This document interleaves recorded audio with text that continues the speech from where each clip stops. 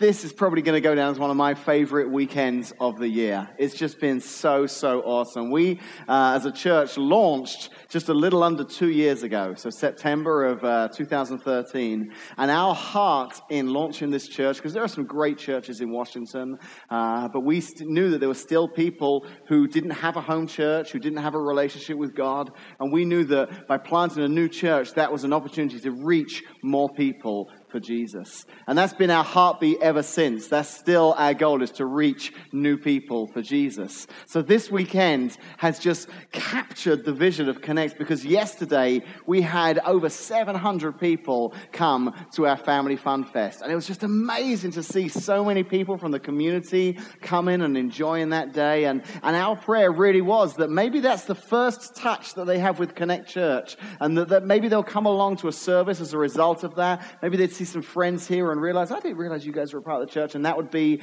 their introduction to the church. Another huge highlight for me yesterday was seeing around about 100 of you volunteering. I mean, that was fantastic to see. In fact, give yourselves a round of applause if you were helping yesterday. You are so amazing. And I saw some of you stood by those slides out there for well over an hour. And I mean, it was hot and sticky out there. And thank you so much for being out there and doing all that you did. So yesterday was just fantastic, knowing that was a wonderful opportunity to reach people in our community. And the reason we want to reach them, the reason we want to reach people outside of Connect Church, is because we believe that there are still people in this community that don't know Jesus the way many of us know him. And this morning, the weekend just got better because it reminded us again why we do what we do. 6 wonderful people here this morning got baptized and shared what God is doing in their lives and how they want to make God number one in their lives. And it was just so awesome. And I just, like I said before, knowing the story of these families and knowing the story of these individuals and why they want to get baptized just was awesome. So, and getting to baptize Emma at the end there was pretty cool too. So, okay, well, enough of that. Let me jump into what I want to talk about this morning, because if you are visiting here this morning, maybe you're here as a guest of someone who's being baptized. We're actually we're doing a series right now, and this is the last week of that series, and it's called Walls. And over the last few weeks, we've been talking about how walls, for the most part, can be a bad thing. They can bring division and separation, and they can cause, barriers between us and other people, and very often us and God. We talked a little bit last week about how, some walls aren't necessarily bad. Sometimes we need boundaries in our life, but we also talked about the fact that there are healthy boundaries and then there are unhealthy boundaries. And we talked about what a healthy boundary would look like. So I want to finish off this series this morning, and I knew I was going to speak about this for a while, but I'm thrilled I get to speak about it on a Baptism Sunday, because I want to talk about a very specific wall here this morning. And to set up what I want to talk about, I want to tell you about an event that I was at this week. Earlier this week, I got to go to a church here in Peoria, and they were hosting the satellite of a leadership conference that was being put on by a church up in Chicago. And this church is called Willow Creek, and the pastor there, his name is Bill Hybels. For many years now, he's been doing this leadership conference, and it's a conference for pastors and leaders and different leaders in the community to help us get stronger and better in our leadership skills. He has some amazing speakers coming in from the church world and from the business world, and just some amazing teaching. And he's just a huge hero of mine, because like us, about 20 years ago, he planted a church up in the northwest suburbs of Chicago. And his goal in planting that church was to reach people in his community that had kind of given up on church. Maybe they weren't a part of a church. Maybe they didn't feel the church was relevant to them. And he said, I want to plant a church that's relevant, that people can come along to, and they can understand the Bible taught in a way that it relates to them. And in keeping strong to that vision, they've seen thousands and thousands and thousands of people over the last 20 years come to know Jesus as their Savior. And even at this conference, he was sharing again just his heart. You'd think when you've reached that stage, and they're a mega church now, they have over 10,000 people that would call Willow Creek their church home. They have a huge impact on the community and reaching people in need and just doing some wonderful things up there. You'd think at that point he'd kind of settle back and think, you know what, we've done good. But still, 20 years on, he's sharing his heart to reach people that don't know Jesus. And he told this story that I want to tell you this morning. He told a story about a trip he took, and he sat down on this airplane seat as they were preparing to travel to this destination, and just got into some small talk with the guy next to him and asked what he did for a living, and the guy told him, and they chatted about his career for a bit, and then finally the guy said, "So what do you do for a living?" And like me, he said, that's always kind of an awkward point of the conversation because, there's not really any other way of saying it. I'm a pastor. And that normally lands one of two ways with someone. And this has happened to me. I've met people on plane rides before, strangers, and they've gone, "Oh, that's awesome. I go to this such and such church." And they start telling me about their pastor, and they ask me questions about our church. And it's a great time. We have a wonderful conversation all the way wherever it is we're going. And then other times, you just see it change. That look in their eye. You're like, "I'm a pastor." "Oh. I'm stuck next to a pastor for 2 hours. This is going to be rough, So I'm going to have a sleep now. Headphones will go back. Whatever it is, because I don't know why, but maybe there's some reason. Maybe this person's had a bad experience in church. Maybe they think that I'm there to, stand up and preach at them or pray for them or whatever it may be. But it just kind of gets uncomfortable. And Hybels told this story. He said, and I told the guy I was a pastor, and the guy said, "Oh." He goes, "Well, just so you know, I want to let you know before we even take off here, me and God, we're okay." He's like, "Oh, all right." He goes, yep, no, seriously, me and God, things are okay between me and God. I mean, we're good. And I was like, all right, that's good. I don't know what he thought Hybels was going to do, but this guy was very clear that him and God, they were okay. He says, I go to church twice a year. I go at Easter and I go at Christmas. Towards the end of the year, I like to try and give a little bit of money at the offering at the church. So things between me and God, they're great. And I was like, okay, that's good. And the guy's like, "So we're good, right? Me and God?" And he's like, "What do you mean?" He goes, "Well, you think we're okay, right? I mean, you're okay with..." And he's like, "Well," he goes, "I'll tell you what." He goes, "Would you let me tell you what the Bible says about God and about his relationship?" And the guy's like, "Okay." And he says, so he pulled out a napkin. There was a napkin there for their drinks. And he pulled it out and he set it on the ground. He says he drew this line like this. I don't know if you can see this line. I tried to get a nice thick black Sharpie, and I didn't get the strongest of Sharpies there. Let's try a couple of these other ones and see if they... There we go. That's a much blacker, thicker line. So he drew this line, and he said, "You know what?" He says, "You got this line here, okay? And at the top of the line here," I'm on the wrong side here because I'm right-handed. He says, "You've got God."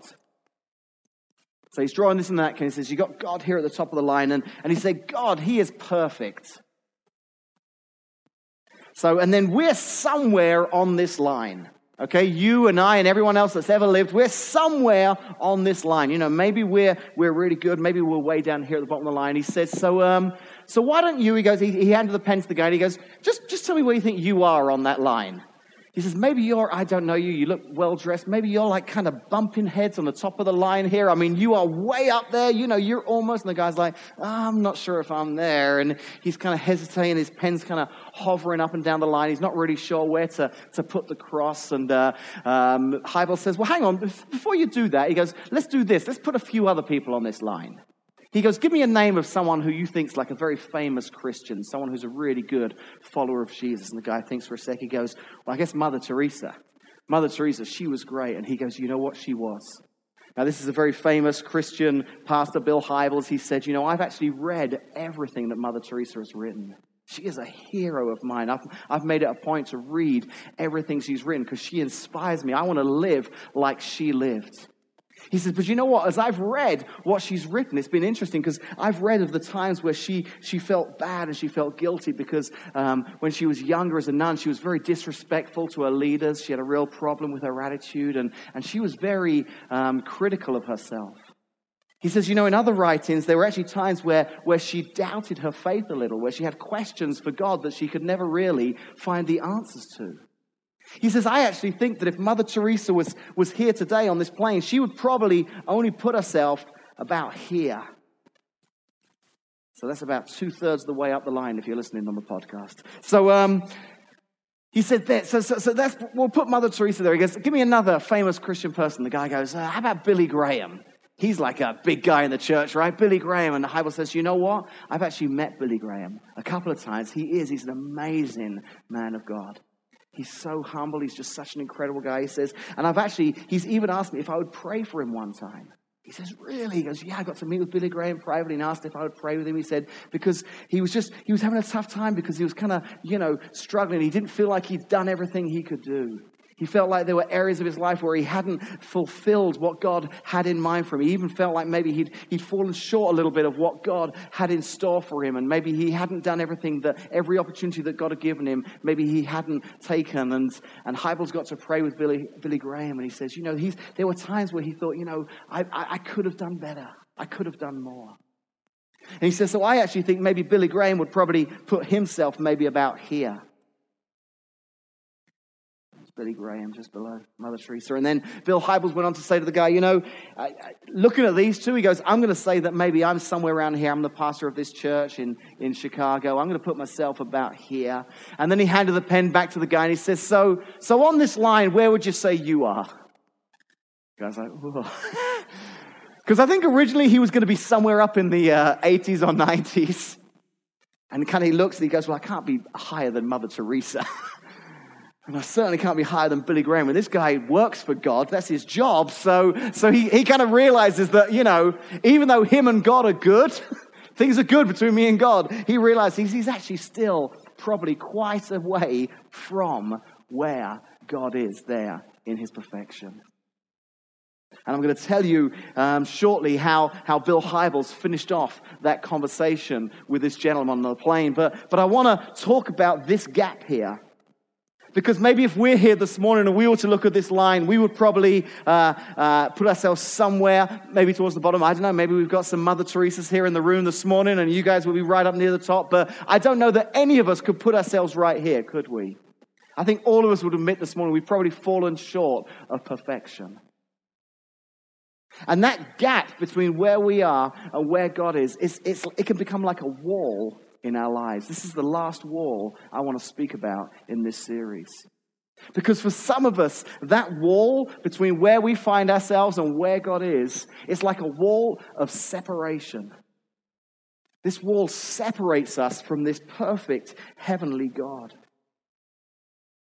And we look at this wall in our lives that separates us from God. And maybe here this morning as you were watching these people get baptized, maybe you were moved to the fact that they seem to have figured out a way through that wall. They've figured out a way to connect with God. They seem to have this relationship with God, this connection. And maybe you're here this morning, it was a friend of yours that you came along with, maybe a relative, maybe you're here because of Family Fun Fest. But whatever's brought you here this morning, you've seen these people get baptized, and it appears that they found a way through the wall. But you still feel like the wall is there.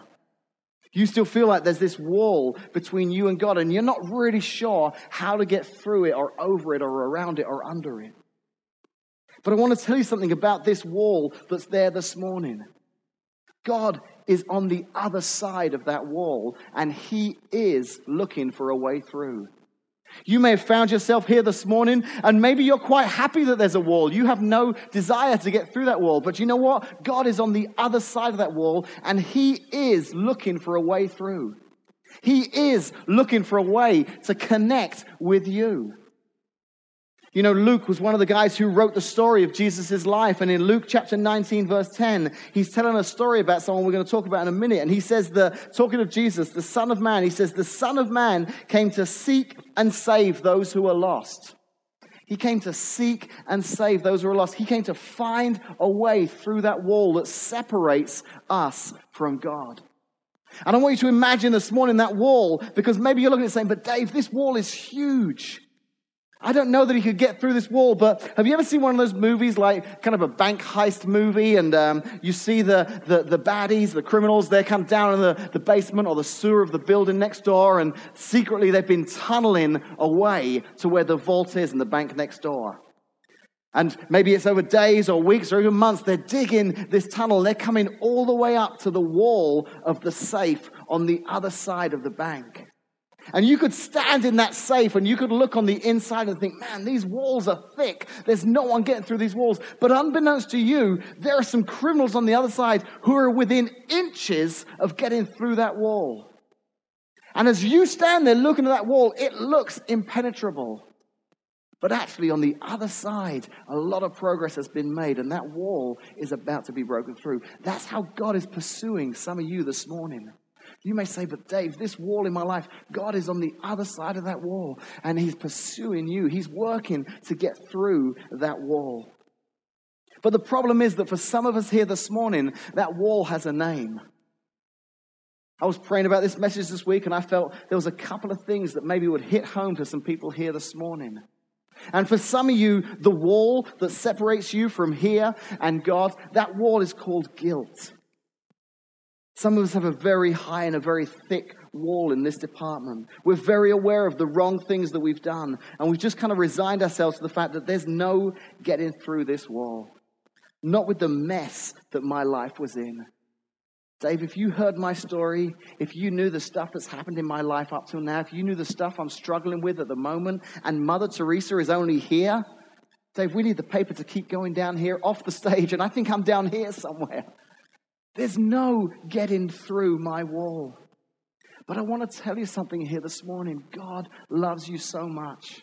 God wants you to know how close you actually are, how that wall can be broken down so simply. And I want to give you an example here from that passage we read a second ago in Luke chapter 19. The story that when Jesus came to seek and save the lost, it ties into a man by the name of Zacchaeus. Now, you may remember Zacchaeus. He was a very little man was he. And he climbed to the top of a tree because he heard that Jesus was coming to town. Now, if you haven't heard the story, Zacchaeus was a pretty hated dude there in the town in which he lived. He was a tax collector. My apologies to you here this morning if you do work for the IRS. But apparently back in those times, people didn't like tax collectors. Now I know we love them. But back in those days, collecting taxes, it was a very criminal thing. Do you know, it's funny actually, I was thinking about Zacchaeus. My brother-in-law used to be a tax collector. So I know he actually worked for the Inland Revenue, they're called in England. That's the English version of the IRS. And his job was to go to businesses and collect the money they owed. You know, knock, hi, is the boss here? Yeah, great. You owe me money. So he would tell me about how difficult his job was because no one was ever pleased to see him. No one liked it when he showed up. People were mean to him and rude. So finally he said, I've had enough. And he quit the job. And he got a job as a traffic warden. They're the guys who go around and put tickets on cars. I know. Apparently that was a step up. And people were mean, but just not quite as mean. True story. He went from tax collector to traffic warden. So now you see where the tax collectors fall on the totem pole, okay? I mean, they're way, way down near the bottom. And Zacchaeus was one of these guys. He cheated people out of money. He loved money himself. And let's read about Zacchaeus, what happened when he met Jesus. In Luke chapter 19, verse 5, it said, when Jesus came by, he looked up at Zacchaeus and called him by name. Zacchaeus, he said, quick, come down. I must be a guest in your home today. Out of all the people, all the crowds that were there to see him, Jesus sees one of the worst people in town, the person whose reputation was that of being a cheat and a criminal and just a disliked person. And he says, hey, Zacchaeus, you're the one I've come to see.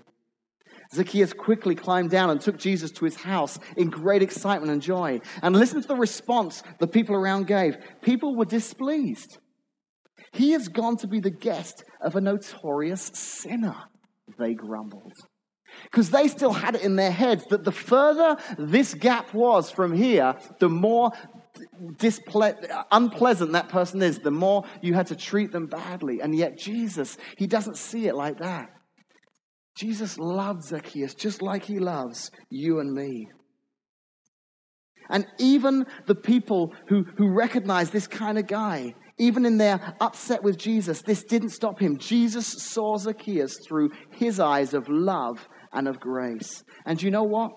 It was that love and that grace that broke down a wall in Zacchaeus' life. He was changed. You know, as you go to read on in the story, it says that his life changed completely. He gave back to everyone he'd cheated. He even gave money to the poor. And this was a man who money was a big deal. That interaction with Jesus, experiencing that love and that grace when no one else cared about him, that changed Zacchaeus' life. You know, you may be here this morning and you feel like that wall is so thick, that guilt because of all the wrong things you've done. But if Jesus were here this morning, I think he'd come up to you and he'd say, hey, you're actually the one I've come to see.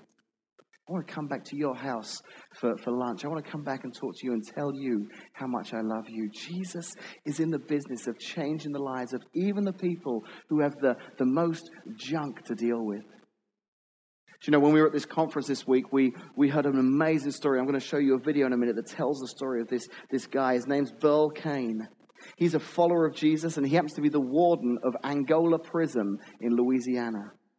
Angola Prison is one of the largest prisons in the South. There are 6,100 inmates there.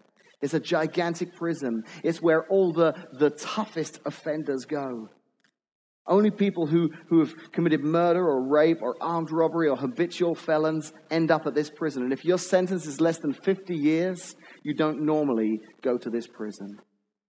Before this guy became the warden, the prison was in a terrible state. They were saying this week at the conference that there wasn't a day went by without someone being killed. And then 18 years ago, this warden, who happened to be a follower of Jesus, he took over the prison. And because of his faith in Christ, the way he led this prison changed. And I want you to listen to this story here on the video. I'm working on a building. I'm working on a building. I'm working on a building. Oh my Lord, oh my Lord. When I first came here, a lot more stuff going on. Violence, drugs, you name it. They had everything then. They also had churches, and God was still moving through those churches. It was the bloodiest prison in America 15 years ago, before the warden came.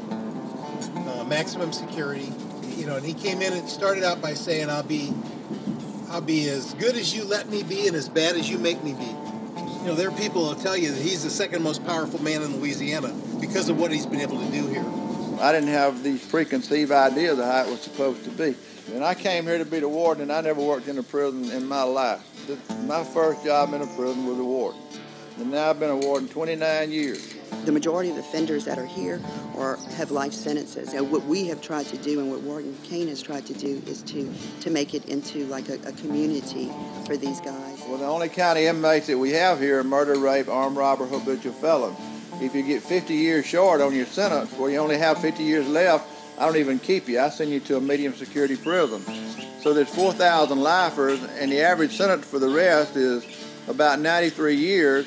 And the longest sentence is 2,574 years and 19 life sentences for one man.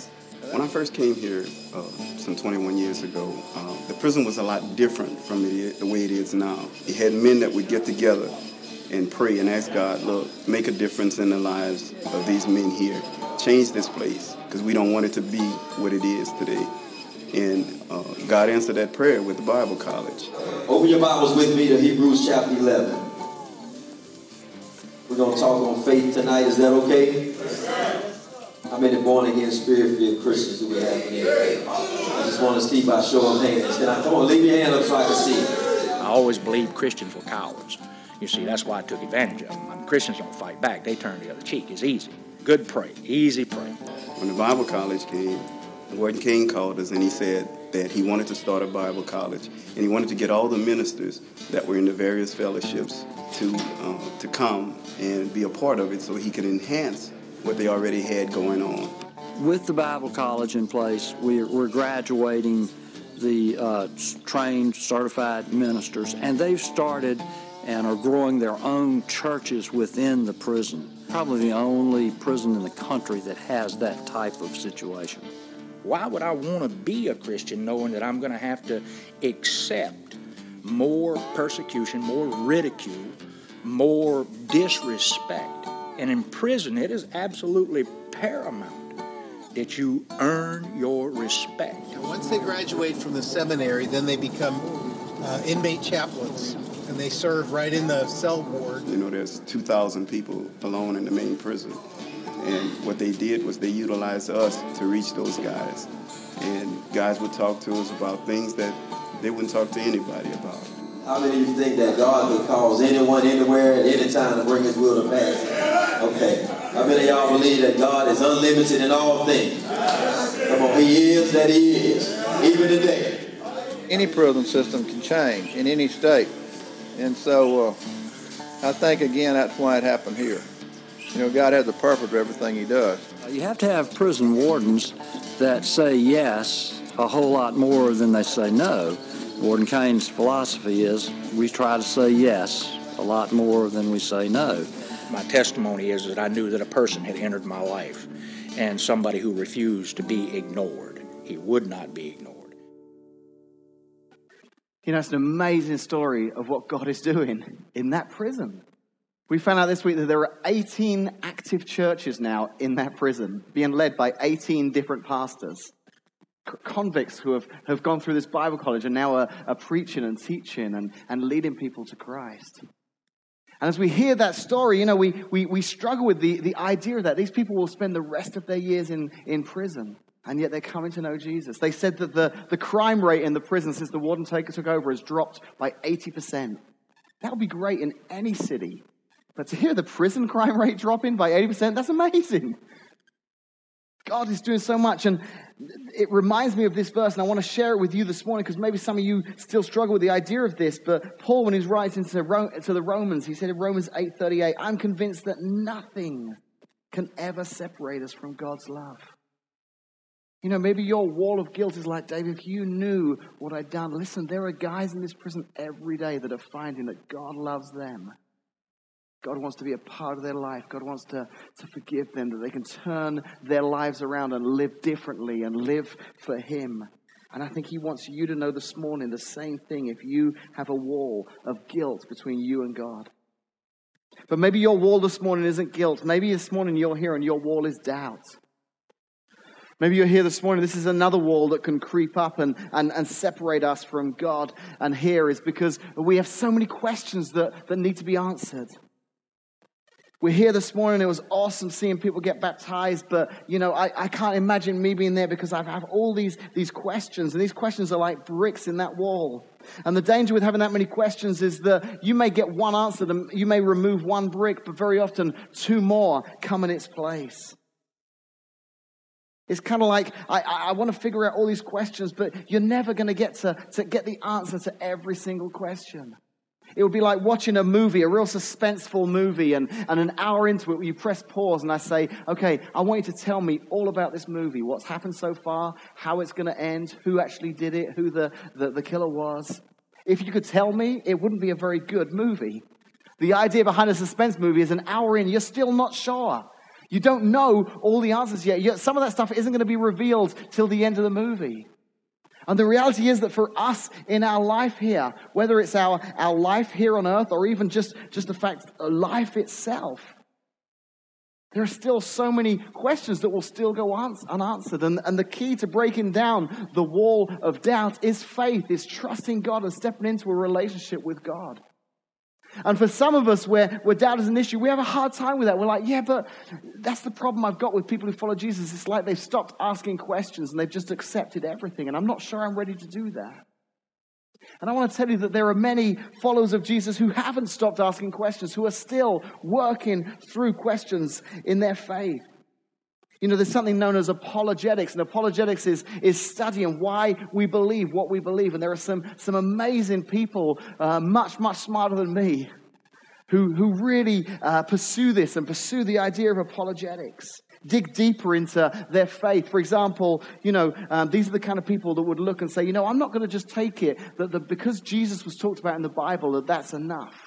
And they'll study other manuscripts and archaeologists and historians, and they'll find, as I found this week, writings by a man by the name of Tacitus, a Roman who lived thousands of years ago in kind of New Testament times, was a very respected historian. And he writes of this man named Jesus, a man who called himself the Christ. There are other historical figures who've talked about this man that once walked the earth, who claimed to be Jesus Christ, who people followed, who was crucified. I discovered that there's more historical evidence for Jesus than some other historical figures like Julius Caesar. So it's a fact, it's historically proven that this man once walked the earth. It's just 6 people this morning who got baptized felt that this was more than just a man. This was the Son of God who came to change their lives. I loved the stories. I loved hearing Christy and Tammy talking about knowing who Jesus was and knowing him personally now in their lives. And for many of us who are followers, we've taken that kind of factual, journalistic exercises to help strengthen our faith. But one of the greatest apologetics people there ever was a guy by the name of C.S. Lewis. He was a British guy. He lived back in the 60s. And listen to what he had to say about this whole thing. And bear in mind, this was a guy who was very wise and very clever. He was a professor at Oxford. He wrote all the books, The Lion, the Witch, and the Wardrobe, those books, and many, many other books. He was very well known as somebody who would debate with people who weren't followers of Christ and could hold his own and really share why he believed what he believed.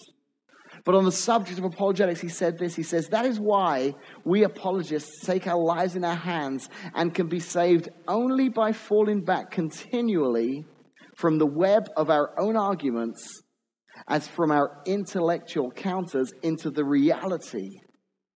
From Christian apologetics to Christ himself. He's saying, listen, it's great to explore this and to try and get all the answers to it, but there comes a time where all you've got left to do is fall back, not into the Christian apologetics, but into Christ himself. If your wall this morning that separates you from God is questions you have, there will always be questions. And some may be answers, some not. But at some point, it's not the answers. It's falling back in faith into the arms of Christ himself. And that's what some testified to here this morning, that he's made a difference in their lives. Even the man who was most famous for his ability to intellectually argue what it meant to be a follower of Christ, he acknowledged that there comes a time where you have to be willing to take a step of faith and lean into Jesus. So I don't want doubts to be a wall that stops you from having that connection with God.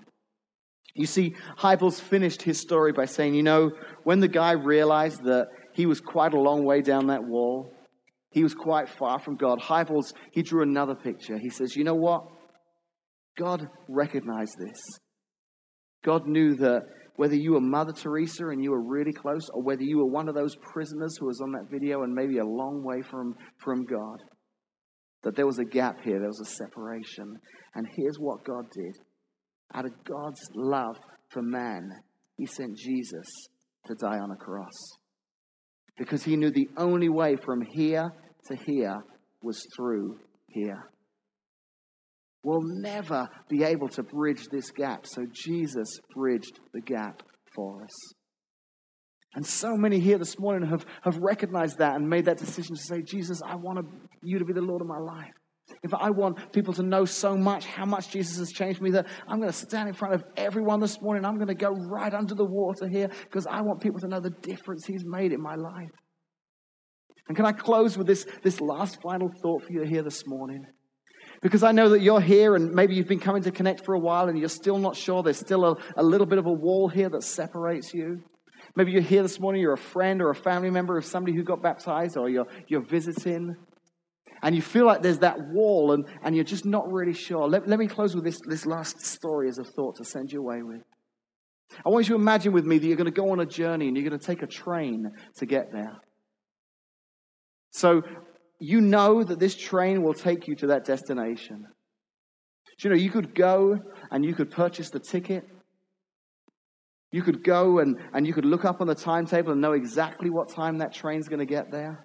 You could figure out exactly what time it'll get you to the destination. You could even show up at the station with your ticket that's going to get you on that train. But you know what? As that train pulls up into that platform, knowing what time it was going to get there, having the ticket, knowing where it's going, none of those will get you to the destination, will they? The only way you'll get to that destination is if you'll step onto that train. That's the only way it will get you there. You can know everything about the train, you can have the ticket, but if you're not going to step onto the train itself, and that's that step of faith. And for many of us, this wall is in the way. We're like, but if you knew the bad things, or I'm still not sure. And God's saying, listen, that's why I sent Jesus. I love you so much, but you're going to have to step onto the train. And that's how I want to challenge you here this morning. Maybe you've been coming for a while, maybe you're new here, but it's a simple step, but it can also be a very difficult step.